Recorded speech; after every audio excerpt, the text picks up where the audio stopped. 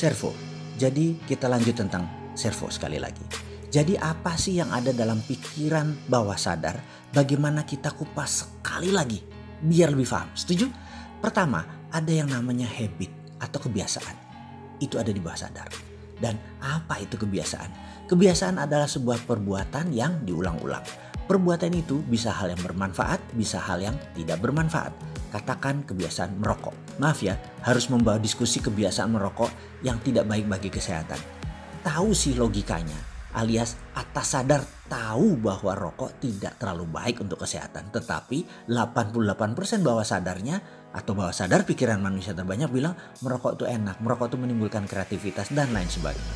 Itulah makanya kebiasaan merokok walaupun negatif tetap dilakukan oleh banyak orang karena bawah sadar lebih mendominasi dari pikiran atas sadar. Perbuatan olahraga yang diulang-ulang sejak kecil membuat olahraga jadi kebiasaan. Itu kebiasaan positif pengaruhnya dan ada banyak contoh baik, buruk, benar, salah dalam urusan kebiasaan atau habit. Ada hal yang lebih dalam dari kebiasaan, yaitu apa? Kebiasaan yang diulang-ulang. Kebiasaan yang diulang-ulang menjadi servo mekanisme namanya. Apa pengaruh servo mekanisme? Hal ini berbeda dengan kebiasaan karena seakan-akan kebiasaan adalah hal yang dilakukan secara sadar. Misalnya janjian main badminton jam 7 malam.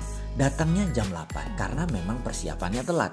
Namun kalau Anda seseorang yang memiliki servo terlambat, dia tahu jam 7 acaranya dan jam 6 sudah berangkat dari rumah. Tapi salah ambil jalan, lalu kena macet dan banyak masalah lagi sehingga dia datangnya jam 8. Ada beda di sini. Habit kebiasaan terlambat, sedangkan servo terlambat itu beda. Servo itu seakan-akan semesta yang membuat dia terlambat.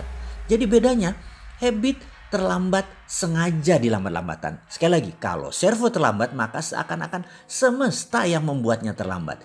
Ini harus perlahan dipelajarinya tentang servo mekanisme ini. Servo ini kalau kita tidak tahu kita memiliki servo apa, maka hal yang terjadi berulang-ulang dalam hidup kita seakan-akan bukan kita yang melakukannya, tapi semesta yang mengaturnya. Maka kita akan frustrasi dengan jalan kehidupan kita. Kuncinya adalah kenali servo Anda.